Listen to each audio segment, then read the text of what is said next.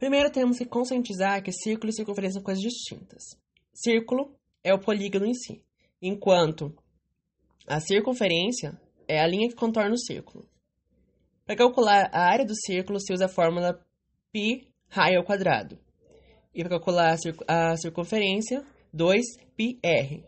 Para calcular o setor do círculo, nada mais é uma fatia, imagina uma fatia de pizza, você usa uma regrinha de 3 básica, sendo 360, que é a quantidade de graus no círculo, igual a 2π, igual a πr ao quadrado, que é a fórmula da área, sobre o ângulo que você deseja, o ângulo formado pela fatia, igual a x, que é o que você precisa descobrir, né, a área do setor. A mesma coisa serve para você conseguir calcular a circunferência, o arco da circunferência, o arco da fatia. Você substitui a fórmula, de vez de usar a fórmula da área, você usa a fórmula do perímetro. Só.